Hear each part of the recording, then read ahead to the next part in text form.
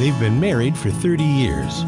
He's a pioneer of Catholic lay evangelization, and she has a master's degree in theology. Put on the coffee and get ready to open the scriptures. It's time for Bible with the Barbers. Now, here's Terry and Mary Danielle. Well, welcome to Bible with the Barbers. And Terry's not able to be here today, but I'm here. And we're going to do a little scripture reading. And it's noon. We begin at noon here. And so we remember that the Lord became incarnate. 3 times a day we can pray the Angelus. The angel of the Lord declared unto Mary, and she conceived by the Holy Spirit. Hail Mary, full of grace, the Lord is with thee. Blessed art thou among women, and blessed is the fruit of thy womb, Jesus. Holy Mary, Mother of God, pray for us sinners, now and at the hour of our death. Amen. Behold, the handmaid of the Lord, be it done unto me according to thy word. Hail Mary, full of grace, the Lord is with thee. Blessed art thou among women, and blessed is the fruit of thy womb, Jesus. Holy Mary, Mother of God, pray for us sinners, now and at the hour of our death. Amen. And the Word was made flesh and dwelt among us. Hail Mary, full of grace, the Lord is with thee. Blessed art thou among women, and blessed is the fruit of thy womb, Jesus. Holy Mary, Mother of God, pray for us sinners, now and at the hour of our death. Amen. Pray for us, O most holy Mother of God, that we may be made worthy of the promises of Christ. Let us pray. Pour forth, we beseech you, O Lord, thy grace into our hearts, that we, to whom the incarnation of Christ thy Son was made known by the message of an angel, may by his passion and cross be brought to the glory of his resurrection, through the same Christ our Lord. Amen. So, we're going to start here with the gospel reading for the day. Today is this is the 11th week in Ordinary Time. We call it Ordinary Time. And the gospel is from Matthew chapter 5, verses 43 through 48. And this is on love of enemy. And what did Jesus say? You have heard it said, you shall love your neighbor and hate your enemy. But I say to you, love your enemies and pray for those who persecute you, so that you may be sons of your Father who is in heaven. For he makes his sun to rise on the evil and on the good, and sends rain on the just and the unjust. For if you love those who love you, what reward have you? Do not even the tax collectors do the same? And if you salute only your brethren, what more are you doing than others? Do not even the Gentiles do the same? You therefore must be perfect, as your heavenly Father is perfect. The gospel of the Lord. Praise to you, Lord Jesus Christ. So Jesus is telling us that our love has to go beyond anything that has been known in the world up until that time. You know, in the Old Testament, when they came into the Holy Land and Moses led the people, he didn't lead them into the Holy Land directly. He led them to the Holy Land, and he wasn't able to come in because he had failed a couple of times. He'd fallen a couple of times on the way and hadn't trusted the Lord fully. And so Joshua was the one who was to lead them in. And the Israelites were to destroy the people in the Holy Land. Now that didn't mean that God for all times and everywhere and always wanted us to kill our enemies. No, that wasn't the point.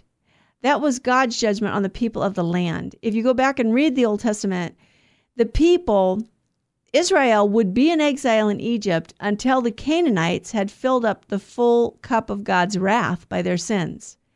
So God only allows us so many sins before he says, you know what, you're done. I'm not going to let you sin anymore. And God is the author of life. And he didn't make death, but he is the one who gives life, and he keeps us alive at every moment. And no one, can die without God's permission. It wasn't his direct, deliberate will. His will, it was we should live forever with him and be in union with him. But we sinned. And so we gave up that immortality of the body. And our bodies will die. We do have immortality of the soul, and our souls will rise from the dead. And when they rise, we will have a resurrected body, which will be different than the body that we have now. But sin and death came into the world as an intrusion, and God punishes sin. And yes, he punishes sin. Sin is offensive. It offends God and it destroys us when we sin. And so when the Israelites came out of Egypt and they came into the Holy Land, they were supposed to destroy the people who were there because the people were there were living in idolatry and they were sinning against God. And they would have led the Israelites into sin. As a matter of fact, the Israelites don't destroy the people who are there, and they are led into the same sins. And they start worshiping the false gods of the people who are living in the land. But Jesus is telling us now that he has come, that provision in the old law where Israel had to fight wars against her enemies, no, that's gone. Now you will love your enemy and pray for those who persecute you. And so this is what we need to learn to do. You know, when people pick on us and tell lies about us and make life tough for us, we're supposed to say, okay, Lord, I acknowledge the injustice and I acknowledge the emotion of anger that arises because of injustice. But how do you want me to turn this to good, to the building up of your kingdom, Lord, to the glory of your name, and to make me draw closer to you in love? You see, when we're down and out and people are picking on us, and then we know we can't rely on ourselves. And we have to rely on God. Yeah, that's a good place to be, actually. When we get to that point where we realize, I can't rely on myself anymore. I need someone else's help. And believe me, there is no one more powerful than God. No one. Everyone else, everything else, those are all, Satan, the governments of the world. We're all creatures. We're all creatures of God. There's only one God. And he is a trinity of persons, Father, Son, and Holy Spirit. That's what Jesus revealed. Jesus revealed that God is a Father because Jesus revealed himself as the Son. And the Father and the Son have that personal love that exists between them, the Holy Spirit, who is a person, a real person. And the Father is not the Son and the Spirit, and the Son is not the Father and the Spirit, and the Spirit is not the Father and the Son. You should look up the Athanasian Creed and read it. It's quite a bit longer than either the Nicene Creed or the Apostles' Creed, but it is an early expression of the faith, and it was given in answer to the Arian heresy, which is very much alive in our world. So alive and deceiving people like it did thousands of years ago, a couple thousand years ago. So go ahead and look up, almost 2,000 years ago, not quite. Look up the Athanasian Creed and read it. Read it. It was interesting because at the Ordinate Mass, last Sunday was Trinity Sunday, they prayed the Athanasian Creed rather than the Apostles' Creed. And if anyone has the Roman Missal, the Athanasian Creed is in the back of it. You can look it up. You can look it up online too. So what's the point here? We have to love our enemies, and we're supposed to love as God loves. God didn't wait for us to repent and turn to us. As soon as Adam and Eve sinned, God promised that he would send a Savior. And Adam and Eve didn't even say they were sorry. Adam blamed Eve, or essentially blamed God, because it was the woman you put here with me. And Eve passed the buck and she blamed the serpent. Well, he tricked me. But neither of them took responsibility for their actions. And yet God forgave them. Yes, he said, now you will suffer. And the suffering wasn't the punishment. That was the result of what you have done. I gave you gifts that were above and beyond your nature. And because of your sin, you've lost those. So now you're going to suffer. You're going to get sick. You're going to die. You're going to have to work hard. Women will bring their children forth in pain, in childbearing. It's labor. It's hard work, but it's all good, because even though suffering and death and hard work and all that came as an intrusion, it's good. It dignifies the human person when we offer all of those things to God. And so we're supposed to love. If I just love the people in my family or the people who treat me nice, hey, people who don't know God treat people nice who treat them nice. That's nothing. It's when I love my enemies, and this is what sets Christianity apart from all the other religions in the world. Forgive your enemies. Pray for those who persecute you. This is really the thing that sets us apart from everyone. Because in all other religions, there's a certain amount of, like karma. Oh, yeah, you do bad, it's going to come back to you, and I'm going to see to it that it comes back to you because I'm going to get revenge on you. And how many religions and people believe this, that I can have a vendetta? And we as Christians need to say no. Even if someone has done the most incredible injustice against me, Someone's taken all my money. Someone has taken away my ability to work. You know what, Lord? You have a greater plan for me. And I turn to you, Lord, in prayer, and I ask you to show me. Number one, I don't consent to the sin of anger, and I make the act of the will to forgive the person who has injured me. That doesn't mean I don't have to acknowledge the injury. That doesn't mean I should ignore the injury, and that doesn't mean that I should let that person continue to injure me. If someone is doing you harm, you need to try and protect yourself, but don't seek revenge. Make sure that whatever you do, you're not seeking revenge. As a matter of fact, we should be seeking the conversion of the people who hurt us. They actually do us great good because they give us opportunities to grow in grace, to forget ourselves, to humble ourselves, to acknowledge our absolute dependence on God and our need for God, and then to grow in holiness and grace, to become like God. We're supposed to be perfect, Jesus says in verse 48, even as your heavenly Father is perfect. We can't do that ourselves. Only God can perfect us in grace and mercy. So God brings us to himself. He draws us close to himself. He wants us to know him as our very dear Father, and he wants us to behave like him as his very dear children. And so we want to be like God. He causes the rain to fall on the good and the bad. He causes the sun to shine on the just and the unjust. You know, God is good. He is always good. There's only goodness in God. He didn't make evil. He didn't make sin. He didn't make death. So that music is playing. So that's the gospel of today. And then we'll go on to the Acts of the Apostles. If you have a question, 888-526-2151. If you can make a donation, call at 877-526-2151. And we'll be back in a few minutes, and we'll be looking at the Acts of the Apostles here. Thank you for joining us.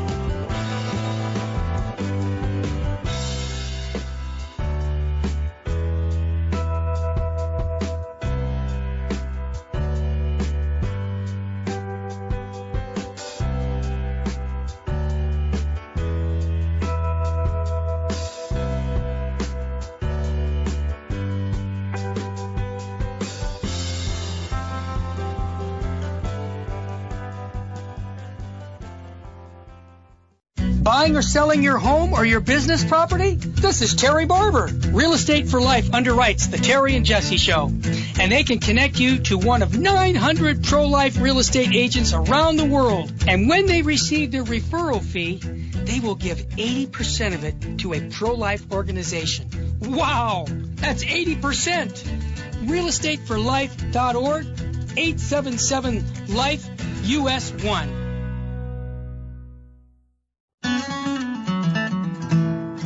Now, back to Bible with the Barbers. If you have a question or comment, call 888-526-2151. Here's Terry and Mary Danielle. Well, welcome back. And Terry's not with me today here on the radio, but he's with me in spirit. Virgin most powerful, please pray for us. So, Last week we looked at Acts 4, and in Acts 4 we had that beautiful prayer, and I just want to remind you of it, of when after Peter and John were told by the Sanhedrin not to preach the name of Jesus anymore, and they go back to the Christian community, and they pray this beautiful prayer. It starts in verse 25 and goes through verse 30, and you can read that. We talked about it last week. And then at the end of chapter 4, we have them talking about the early Christian community and how everybody lived together, and nobody possessed anything of their own. They gave what they had to the disciples, and it was distributed, and so everybody had their needs met. And this was not forced communism, okay? And this isn't the welfare state. This is everybody freely gave according to their means. And they weren't required to give, but they could. And one of the people who gives, and I know we talked about this last week, because last week was the Feast of St. Barnabas. And in verse 38, it says, "Thus Joseph, who was surnamed by the apostles Barnabas, which means son of encouragement, a Levite, a native of Cyprus, sold a field which belonged to him and brought the money and laid it at the feet of the apostles." So this voluntary generosity, looking out for the needs of others, looking in the community, what are the needs? Now, we have chapter 5, and it's interesting because in chapter 5, you have something, well, the opposite of what Barnabas did. Barnabas, in his generosity, sells a piece of land and gives all the proceeds to the apostles. All right. And Barnabas, by the way, he's the one who will go and get Paul, and bring him and introduce him to the Christian community, and then bring him, go on his first missionary journey with him. And so Barnabas was a great man for spreading the gospel. He spread the gospel. But we have this story of Ananias and Sapphira in the beginning of chapter 5. And Ananias and Sapphira sold a piece of property. And they made an agreement that they would give some of the proceeds to the church, but they wouldn't give everything. And this was an agreement that they made between them. And so he brings it to Peter. He brings these proceeds, only he's acting like, I'm giving you everything that I sold the property for. And Peter looks at him and he said, "Ananias, why has Satan filled your heart to lie to the Holy Spirit and to keep back part of the proceeds of the land? While it remained unsold, did it not remain your own? And after it was sold, was it not at your disposal? How is it that you have contrived this deed in your heart? You have not lied to men, but to God." When Ananias heard these words, he fell down dead. He died right there. And St. Augustine's commentary on it is God punished him with physical death, but not necessarily eternal death.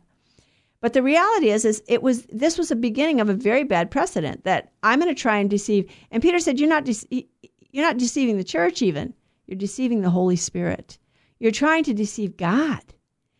And the deal was, Peter tells him, it was yours. You didn't have to sell it. And even when you did sell it, the money was yours.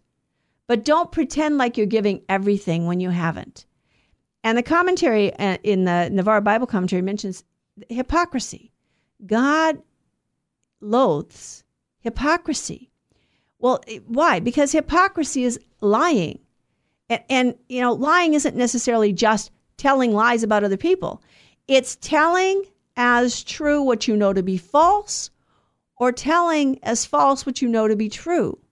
But who are you losing integrity against? Yourself. Because you know the truth and your mouth is speaking something else, and you're representing a lie as if it were true.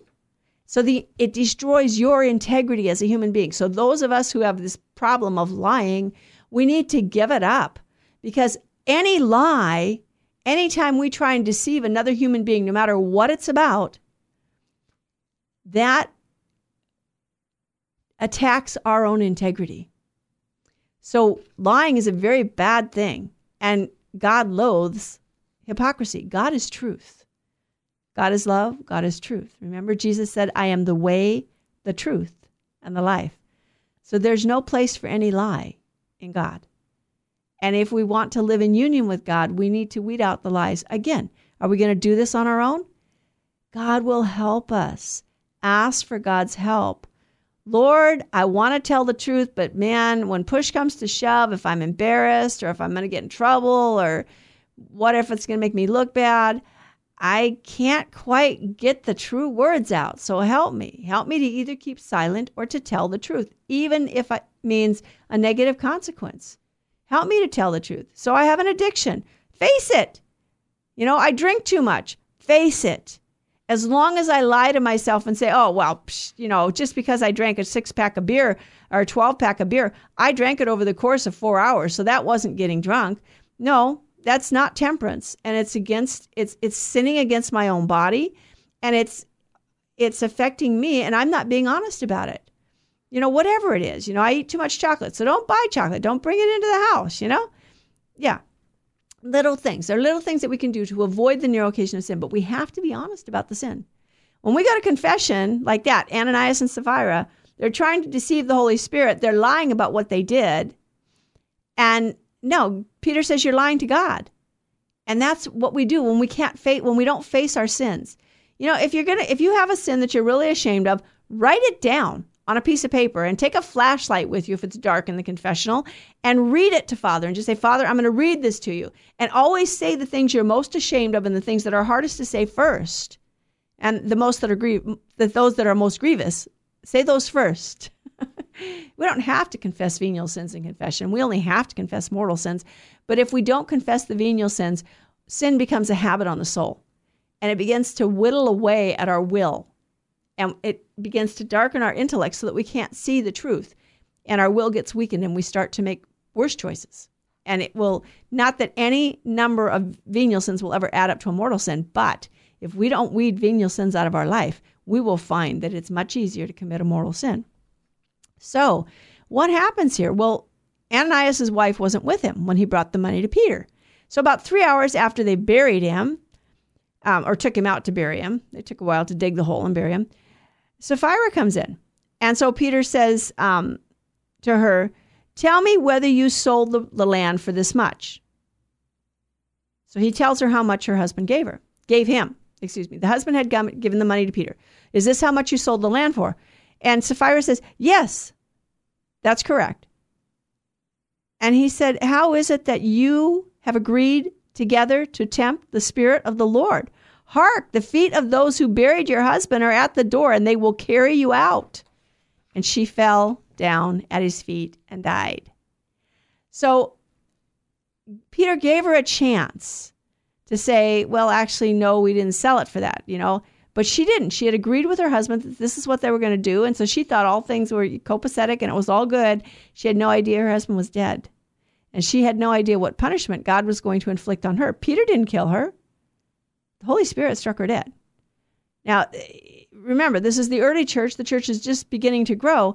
And so God gave some real stark examples of how we need to behave. He didn't play around, and people had punishment or great reward almost immediately. Now, it doesn't always happen that way now, but we still have to be diligent in following the Lord and be faithful. So she died, and a great fear came upon the whole church and on all who heard these things. So yeah, and it's an awe and a reverence. It's like what Peter is saying is, remember, God sees everything. He already knows everything. So don't try and deceive him. You can't deceive him, first of all. He already knows everything. And when you deceive him, you're actually degrading yourself because you're tearing away at your own integrity. Although we lost the gift, the preternatural gift of integrity with original sin, nonetheless, God can restore us to integrity by helping us to overcome sin through his grace. And when we give up sin, we find integrity in our life because it's sin that makes us want to hide from God. And when we give up the sin and turn to the Lord and confess our sins frequently and regularly, we should be making examinations of conscience every single day, then we regain some integrity. And we should pray for the grace of integrity every day. Pray for the grace of final perseverance every day. Pray for the grace to be honest and humble before the Lord. Most of all, to be honest and humble enough to admit our weaknesses and to realize I don't have to be strong. I don't have to be powerful. I don't have to be rich or famous. I don't have to make a lot of money, and I don't need to have a lot of material things. I need God. Let nothing affright thee. Let nothing disturb thee. All things pass, only God remains changeless. Patience attains all that it strives for. Who possesses God lacks nothing. God alone is sufficient. Teresa of Avila. That was her little bookmark, to remind her. God alone is sufficient. So, as the church is growing, God is working many signs and wonders among the people. And the early Christians would meet in Solomon's portico there in the temple, and the others didn't dare to join them, but they held them in honor. It's not that they were afraid of them, that they would hurt them, but they were amazed at the generosity, the kindness, the love that poured out from this small community. And they may also have been afraid to meet with them because, the apostles had already been arrested and reprimanded by the Sanhedrin that they weren't supposed to speak in Jesus' name. So it's like, well, they're meeting here in Solomon's portico, but the leaders don't want them here. But look at how lovely they are, how beautiful and good and generous and loving they are. So many people were added, and they also were great signs and wonders were being worked through the apostles.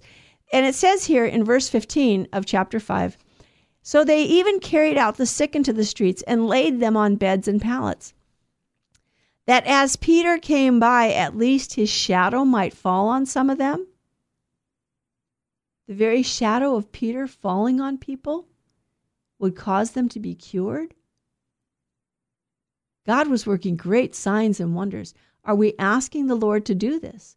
Are we asking the Lord to stir up his Spirit within us and pour out his Holy Spirit and show again his power, that he has overcome the world, that we don't have to be afraid of sickness and death? And he didn't come to eradicate human suffering. But remember, for the Jews, that suffering was a sign that the people were sinners.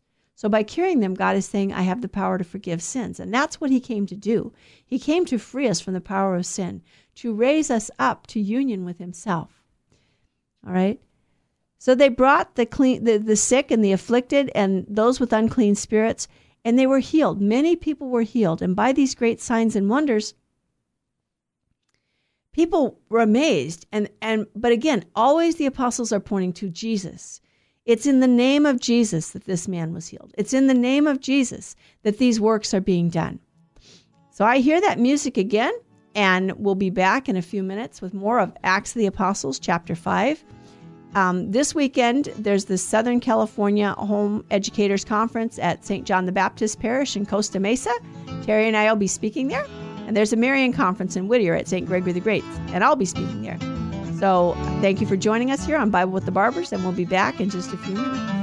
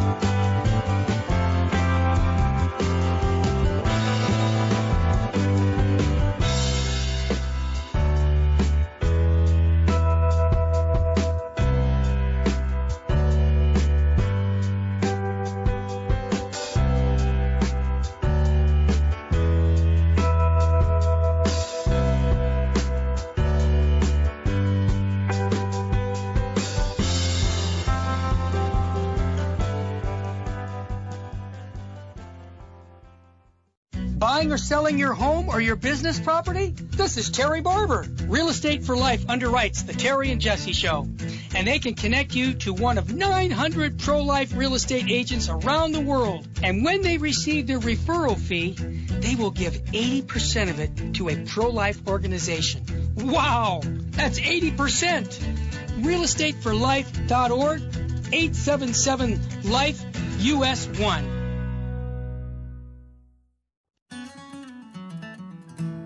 This is Jesse Romero. You're listening to Bible with the Barbers on Virgin Most Powerful Radio. Thank you, Jesse. So here we are. And we talked about the growth of the church and the signs and wonders that were being worked. And then in verse 17, well, what happens? What happens when you get to be real successful? People tend to get jealous, don't they? It's one of the reasons you shouldn't parade around your successes. It does tend to bring attention to yourself and cause jealousy. But the deal here is that the apostles are preaching in Jesus' name, and they're working miracles in Jesus' name. And so the high priests and those who were with him, that is, the party of the Sadducees, they're filled with jealousy. And so they arrest the apostles, and they put them in the common jail. Now, the angel of the Lord comes that night and releases them from the jail. And so in the morning, they're back inside the temple preaching. But the council thinks that they're in the jail. So they send the guard, the temple guard, to go to the jail to get them. And the guards come back and they say, the jail is locked. The guards are in their place. And they're not there. Well, that's interesting. And the Sanhedrin and the temple, the captain of the guard are perplexed. And then someone comes in and says, well, wait a minute. Those men that you arrested last night, they're out in the temple teaching the people. So the captain and his officers go off and they arrest him, but without violence. I mean, and Peter, they're not going to fight it. They're ready, to accept persecution for the sake of the name. So they bring them in before the council. And of course, we strictly told you not to speak in that man's name. And here you are, you intend to bring that man's blood upon us as you fill Jerusalem with your teaching. Well, excuse me. You're the ones who said to Pilate, let his blood be on us and on our children. We don't bring his blood on you. You brought it on you. But if you accept him, then it's on you for salvation. It's redemptive. It's not condemnation. So don't reject him, accept him, and then be saved. Accept him as the Messiah. And again, Peter tells him what he told him before. We have to obey God rather than men. And he tells him, the God of our fathers raised Jesus, whom you killed by hanging him on a tree. God exalted him at his right hand as our leader and Savior to give repentance to Israel and forgiveness of sins. And we are witnesses to these things, and so is the Holy Spirit, whom God has given to those who obey him. Now, this made the Sanhedrin very angry. That's not, they don't understand the Holy Spirit, and they don't know who he is. And they certainly don't want to believe that Jesus is the Savior. And, this whole forgiveness of sin things. Well, remember, the leaders of the people had this tendency to write laws that they made up and then do away with God's law. So what was the deal about the fourth commandment? Honor your father and your mother. And yet the leaders of the people, and Jesus said this, and when Jesus was alive, he tells them, you dismiss the law of God and replace it with the law of men. And how did they do that? Well, you say that if a man has money and he says, everything I have is dedicated to the temple, then you excuse him from taking care of his parents. But the fourth commandment says, honor your father and mother. So you've taken the law of men and replaced God's law with the law of men. So when we're preaching repentance, and that's what sin is. It's when we take God's law and ignore it and replace it with our law. Oh yeah, the sixth commandment says, thou shalt not commit adultery. Oh, but God understands that we're weak and we're human, and he just understands that I can't live without a woman, and I can't live with the first woman I married because she's just so horrible, or vice versa, the husband or whatever. Or, God understands, that I'm busy and I really don't have time to go to Mass on Sunday, and Jesus doesn't care. It's not, oh, really? He died because he doesn't care? That's what he poured out his life? You know, when we go to Mass on Sunday, do you realize we're going to the wedding feast of the Lamb? It's a wedding feast. Are we dressing as if we're going to a wedding feast? And I don't mean modern weddings where most people take off a lot of their clothing. I mean a dignified wedding where people dress like royalty, because that's what we are. This is a king's feast, the King of heaven. It's the wedding feast of the Lamb of God, Jesus Christ the King. So this just isn't any wedding feast. We should be dressed and adorned as if going to see a king, because we are. Jesus Christ is the King, and he's the King of the universe, the King of earth and of heaven. And it's his wedding feast that we're going to. And we sometimes, keep holy the Sabbath day, which is the Lord's day, which is now Sunday because Jesus rose from the dead on a Sunday. Keep holy the Sabbath day, keep holy the Lord's day. But instead of keeping it holy, it's like, okay, well, I'm going to the beach, so I'm going to go to church dressed like I'm going to the beach, and I'm going to slip in there just as Mass begins, or maybe a minute before, but maybe even a couple minutes after, and I will slip out right after the last blessing, or even maybe a little before the last blessing if I'm really antsy. People, God is God and we are not. We need to give God his due. He asked for one day out of the week, and we're supposed to give him the whole day. We aren't just supposed to pursue our own self-indulgence on Sunday. That's not what it's about. It's a day of rest, but a day of entering into rest, the rest of the Lord, entering into union and communion with the Lord, to spend a day in union with him. That's why we can visit the sick, spend time with family, but not in just wearing ourselves out, running all over the place, or going to Disneyland, or not that that's a bad thing necessarily. It's not evil in and of itself. But you know what? We don't need to be entertained all the time. And we certainly don't need to go to Disneyland 5 or 6 times a year. Some people have never been to Disneyland, and they've lived a very happy life. And some people have only been to Disneyland rarely, and they've lived a very happy life, because it is God who is the source of our happiness. So we need to make sure we're not eliminating God's laws. And here's the deal. Repentance. Repent of our sins. What is sin? All wrongdoing is sin. Read the 10 Commandments. The 7 capital sins. Pride, anger, sloth, gluttony, lust, greed, and envy.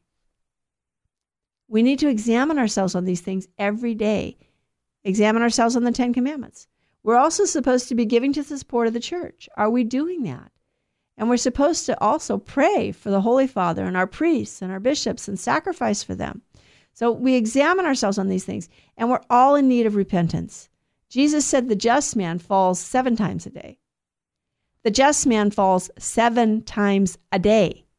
The just man falls 7 times a day. So all of us out here who think we don't need to repent, we better take a second look and ask the Lord to open our eyes, the eyes of our minds and our hearts, to know what sin is. Return to us, O Lord, a sense of sin and the sensitivity of the saints, so that we understand what sin is, how offensive it is to you, and that we need to repent. That's what the apostles were preaching, repentance, but in Jesus' holy name. And then they were working miracles. So, and the Sanhedrin here, they're infuriated. They want to kill these men. But there was a Pharisee in the council named Gamaliel. Now, Gamaliel was a teacher of the law, and he was very honored among the people. And he said, put those men out. And then he addresses the council, and he says, look, we've had people get up before and claim to be people of importance, or claim to be messiahs, or claim to be the Savior, and they gather a little following, and then they get arrested and they die, and the whole thing dissipates. So I would advise you that with these men, you leave them alone. Because if what they're doing is originated with men, if it comes from men, it will dissipate just like the other movements have. All by itself, you don't have to do anything. But if it's from God, if these men are really doing the work of God, you are not going to be able to overthrow them, and you might find yourself opposing God. Now, that was Gamaliel's warning to the Sanhedrin. So they took his advice. How far did they take it? Well, they bring the apostles back in and they beat them. They literally had them beaten, okay? And then they charged them not to speak in that name again, and they let them go. Now again, remember in chapter 4, when the apostles, I asked you to read that again on your own, but verses 25 through 30, the hymn of praise they pray after they had stood before the Sanhedrin and were told not to preach in Jesus' name anymore. Now they've been beaten. And again, they don't go out saying, oh, that woe is me, they just, how mean these people are and how hard-hearted they are and how opposed to God they are, and they're not willing to listen. Do you notice they're not focusing on those people at all? Just like on Calvary, our Blessed Mother didn't focus on the Romans or the Jews or the people who were mocking her son or ridiculing him. She focused on her son. Totally focused on her son.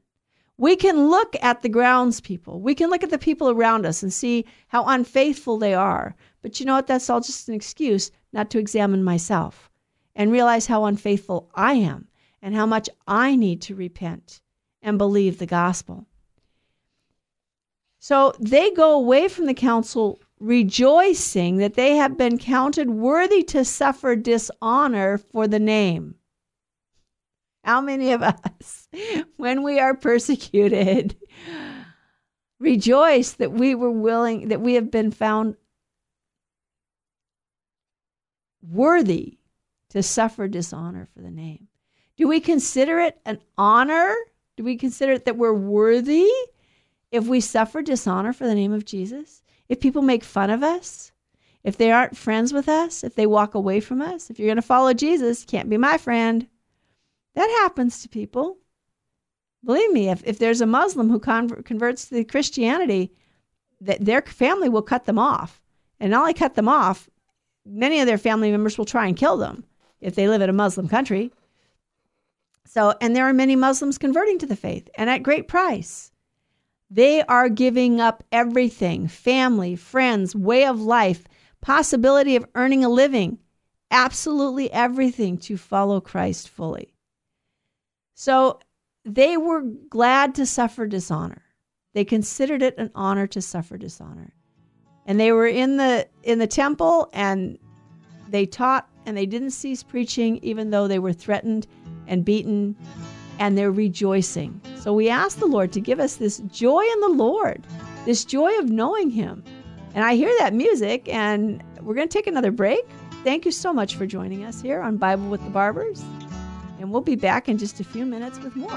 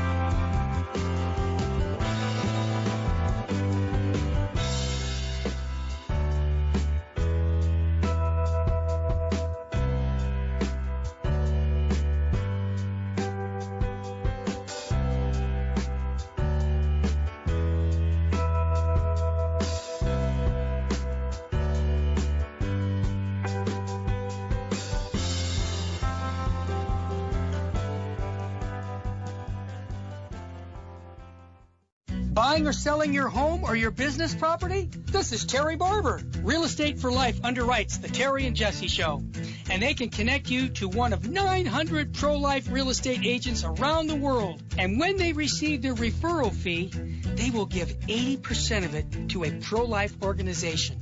Wow, that's 80%. realestateforlife.org, 877-LIFE-US1.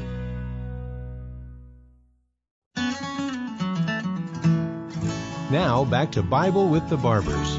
If you have a question or comment, call 888-526-2151. Here's Terry and Mary Danielle. Well, welcome back, and Terry's not with me today, but I'm here, and we're on Chapter 6 here of Acts of the Apostles. And again, we want to keep our focus on Jesus. No matter what's happening in the church and in the world, Jesus said, have courage, I have overcome the world. So the early Christian community, the idea that Jesus didn't establish a church doesn't really coincide with what we read in the scriptures. Jesus did establish a church. And he gave to the apostles, he made them bishops, he gave to them the power to administer the sacraments. The purpose of the church is to bring the grace of God to us, to bring us into the family of God through baptism, and then to nourish the life of God within us through the sacraments. So in chapter 6, we have this difficulty with the disciples were increasing, and there were Hellenists, and they began to murmur against the Hebrews because their widows were being neglected in the daily distribution. Now, what they're talking about here is within the Jewish community, you had the people who had more Greek influence in their lives. They were Jews, but had more Greek influence in their lives. They were Hellenists. Maybe they came from other parts of the known world at that time, and they spoke Greek. They read the Septuagint in their synagogues, and they had more Greek customs that they kept. That anything that wasn't opposed to the law of God. Whereas the Hebrews were those who had just the Hebrew background. Now, these people lived together in Palestine. The Hellenists and the Hebrews, they were living there. And as they became Christians, the difficulty was that it seemed like the Hebrew widows and orphans were getting taken care of before the Hellenists. So the Hellenists began to complain. And so the 12 apostles get together and they say, wait a minute, it's not right for us to neglect the word of God in order to wait on tables. So the priestly ministry is a ministry of service, yes, but it's not a ministry of primarily social service, of waiting on tables and serving the poor. The priestly ministry is the ministry of the sacraments, to bring the graces of God to the people and to bring the people to God through the Mass in prayer. So when the priest offers the Mass, he's acting in the person of Christ. And that doesn't mean Jesus wasn't concerned for the poor. But the reality is that the priest, any of us can serve the poor. Lay people can. No lay person can bring about the Eucharist. No lay person can absolve you from your sins. No deacon can bring about the Eucharist or absolve you from your sins. They don't have the fullness of the priesthood to do that. Okay, only a priest or a bishop can bring about the Eucharist or absolve us from our sins. The bishop is the ordinary minister of confirmation and holy orders. The only sacrament that the lay people administer on each other is marriage, and then the husband and wife confer the sacrament on one another, because marriage is about a covenant relationship that's being entered into where a man gives himself totally to his wife, and the woman totally gives herself to her husband, and the two become one, but they're through this mutual exchange of personhood. So that's just a little sacramental theology. But we need the official witness of the church for marriage, because marriage affects the entire society and the entire church. And so it's not just a private thing between the two people getting married. Marriage is a social thing. The purpose of marriage is for love and life, for union and procreation. And the nature of marriage is such that it must be exclusive. Only one man and one woman. It must be for life, unbreakable, and it must be open to children. That's how God made it. That's what God made it. God created marriage. Believe me, Man didn't create marriage. There are lots of pagan ideas about marriage and have been ever since the beginning. And they're not God's ideas. So what did the apostles do? They said, we can't neglect preaching the gospel and administering the sacraments in order to wait on the tables. So they told the people, get together and pick out from among yourselves 7 men of good repute, full of the Spirit and of wisdom, whom we can appoint to this duty. And then we'll devote ourselves to prayer and to the ministry of the word. Okay, to prayer, the liturgy. This is Christ's prayer, the Paschal mystery. That's Christ's prayer. That's the Mass. Do we understand what the Mass is? This is the entire Paschal mystery of Christ represented to us in an unbloody manner at the altar. And it's Jesus who acts in and through the priest to make it present. And it's by the power of the Holy Spirit that this happens. That's prayer. It's the highest form of prayer because it's Christ's own prayer. All right?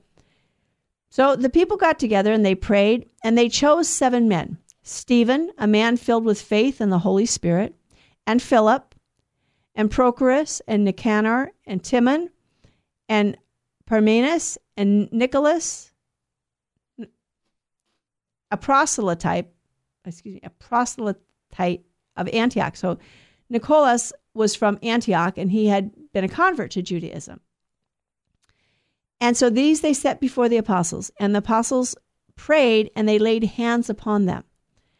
So this was the appointing of and we call them the original deacons, because they're given a ministry of service within the church. They are to serve the people, and they are to distribute the everything that's collected, everything that people bring to the church to be distributed to the poor.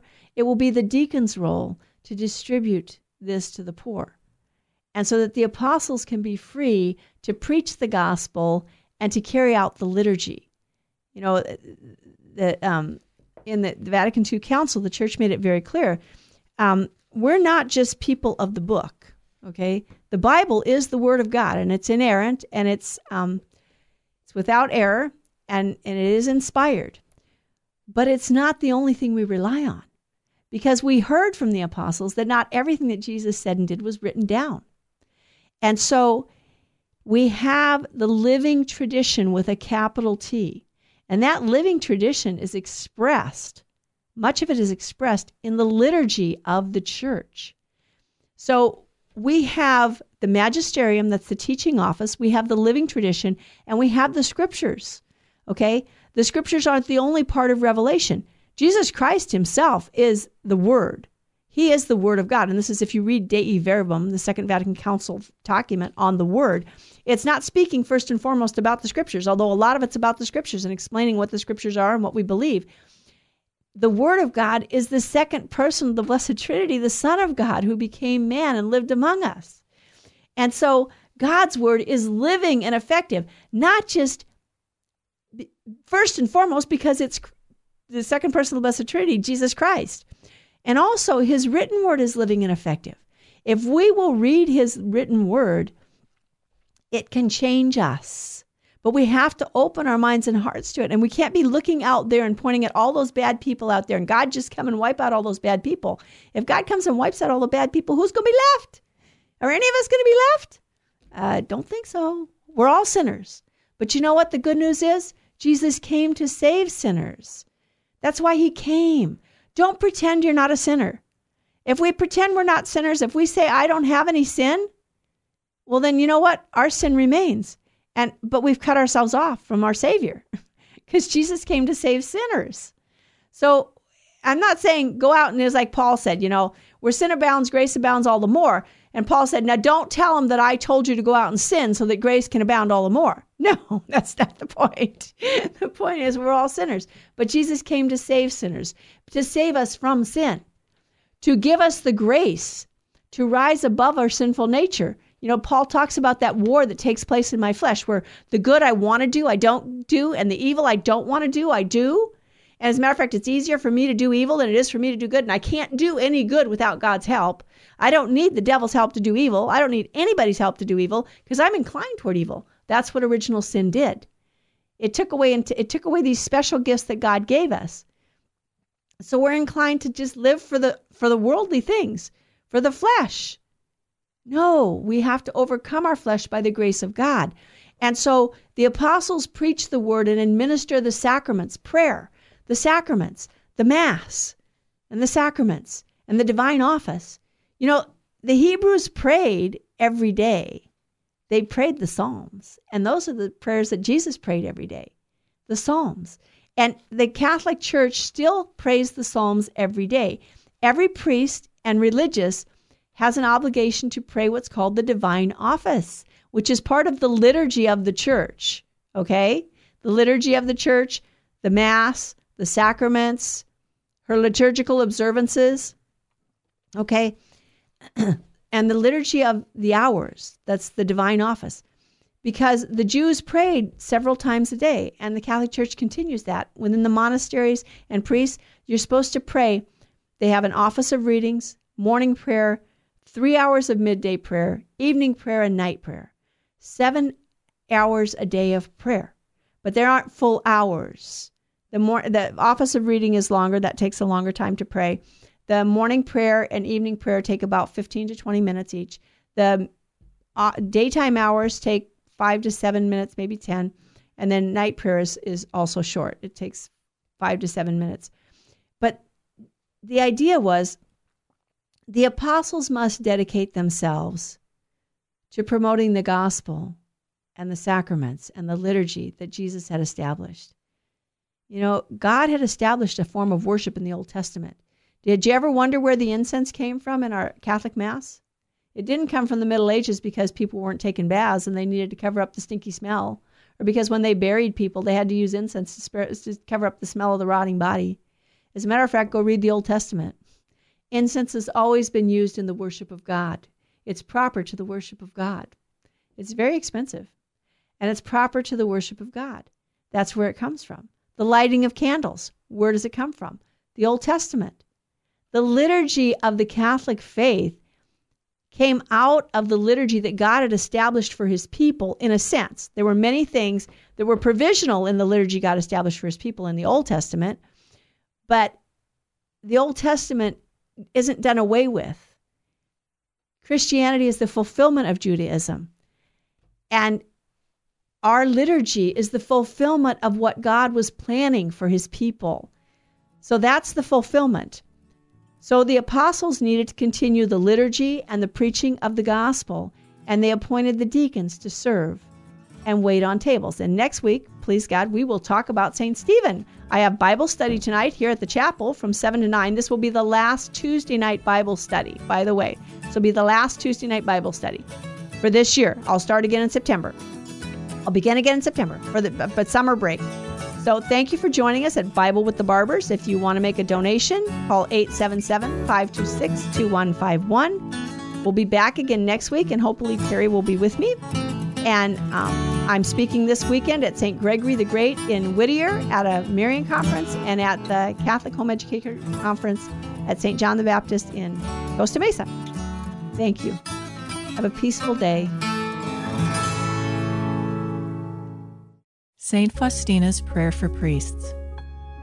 O my Jesus, I beg thee on behalf of the whole Church, grant it love and the light of thy Spirit, and give power to the words of priests, so that hardened hearts might be brought to repentance and return to thee, O Lord. Lord, give us holy priests. Thou thyself maintain them in holiness. O divine and great High Priest, may the power of thy mercy accompany them everywhere, and protect them from the devil's traps and snares, which are continually being set for the souls of priests. May the power of thy mercy, O Lord, shatter and bring to naught all that might tarnish the sanctity of priests. For thou canst do all things. Amen. Virgin most powerful, pray for us.